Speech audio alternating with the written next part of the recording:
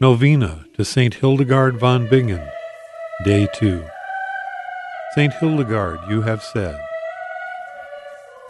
"These visions which I saw were not in sleep nor in dreams, nor in my imagination, nor by bodily eyes or outward ears, nor in a hidden place, but in watching, aware with the pure eyes of the mind, and inner ear of the heart." O glorious Saint Hildegard, Abbess of the Order of Saint Benedict and Doctor of the Universal Church, we now join in the prayer you taught us. God is the foundation for everything. This God undertakes. God gives, such that nothing that is necessary for life is lacking.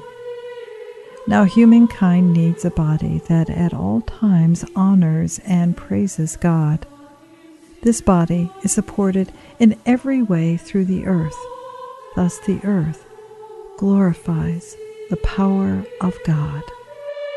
O God, by whose grace your servant Hildegard, kindled with the fire of your love, became a burning and shining light in your church, grant that we also may be aflame with the spirit of love and discipline, and walk before you as children of light, through Jesus Christ our Lord, who lives and reigns with you, in the unity of the Holy Spirit, one God, now and forever. Amen. Saint Hildegard von Bingen, Pray for us.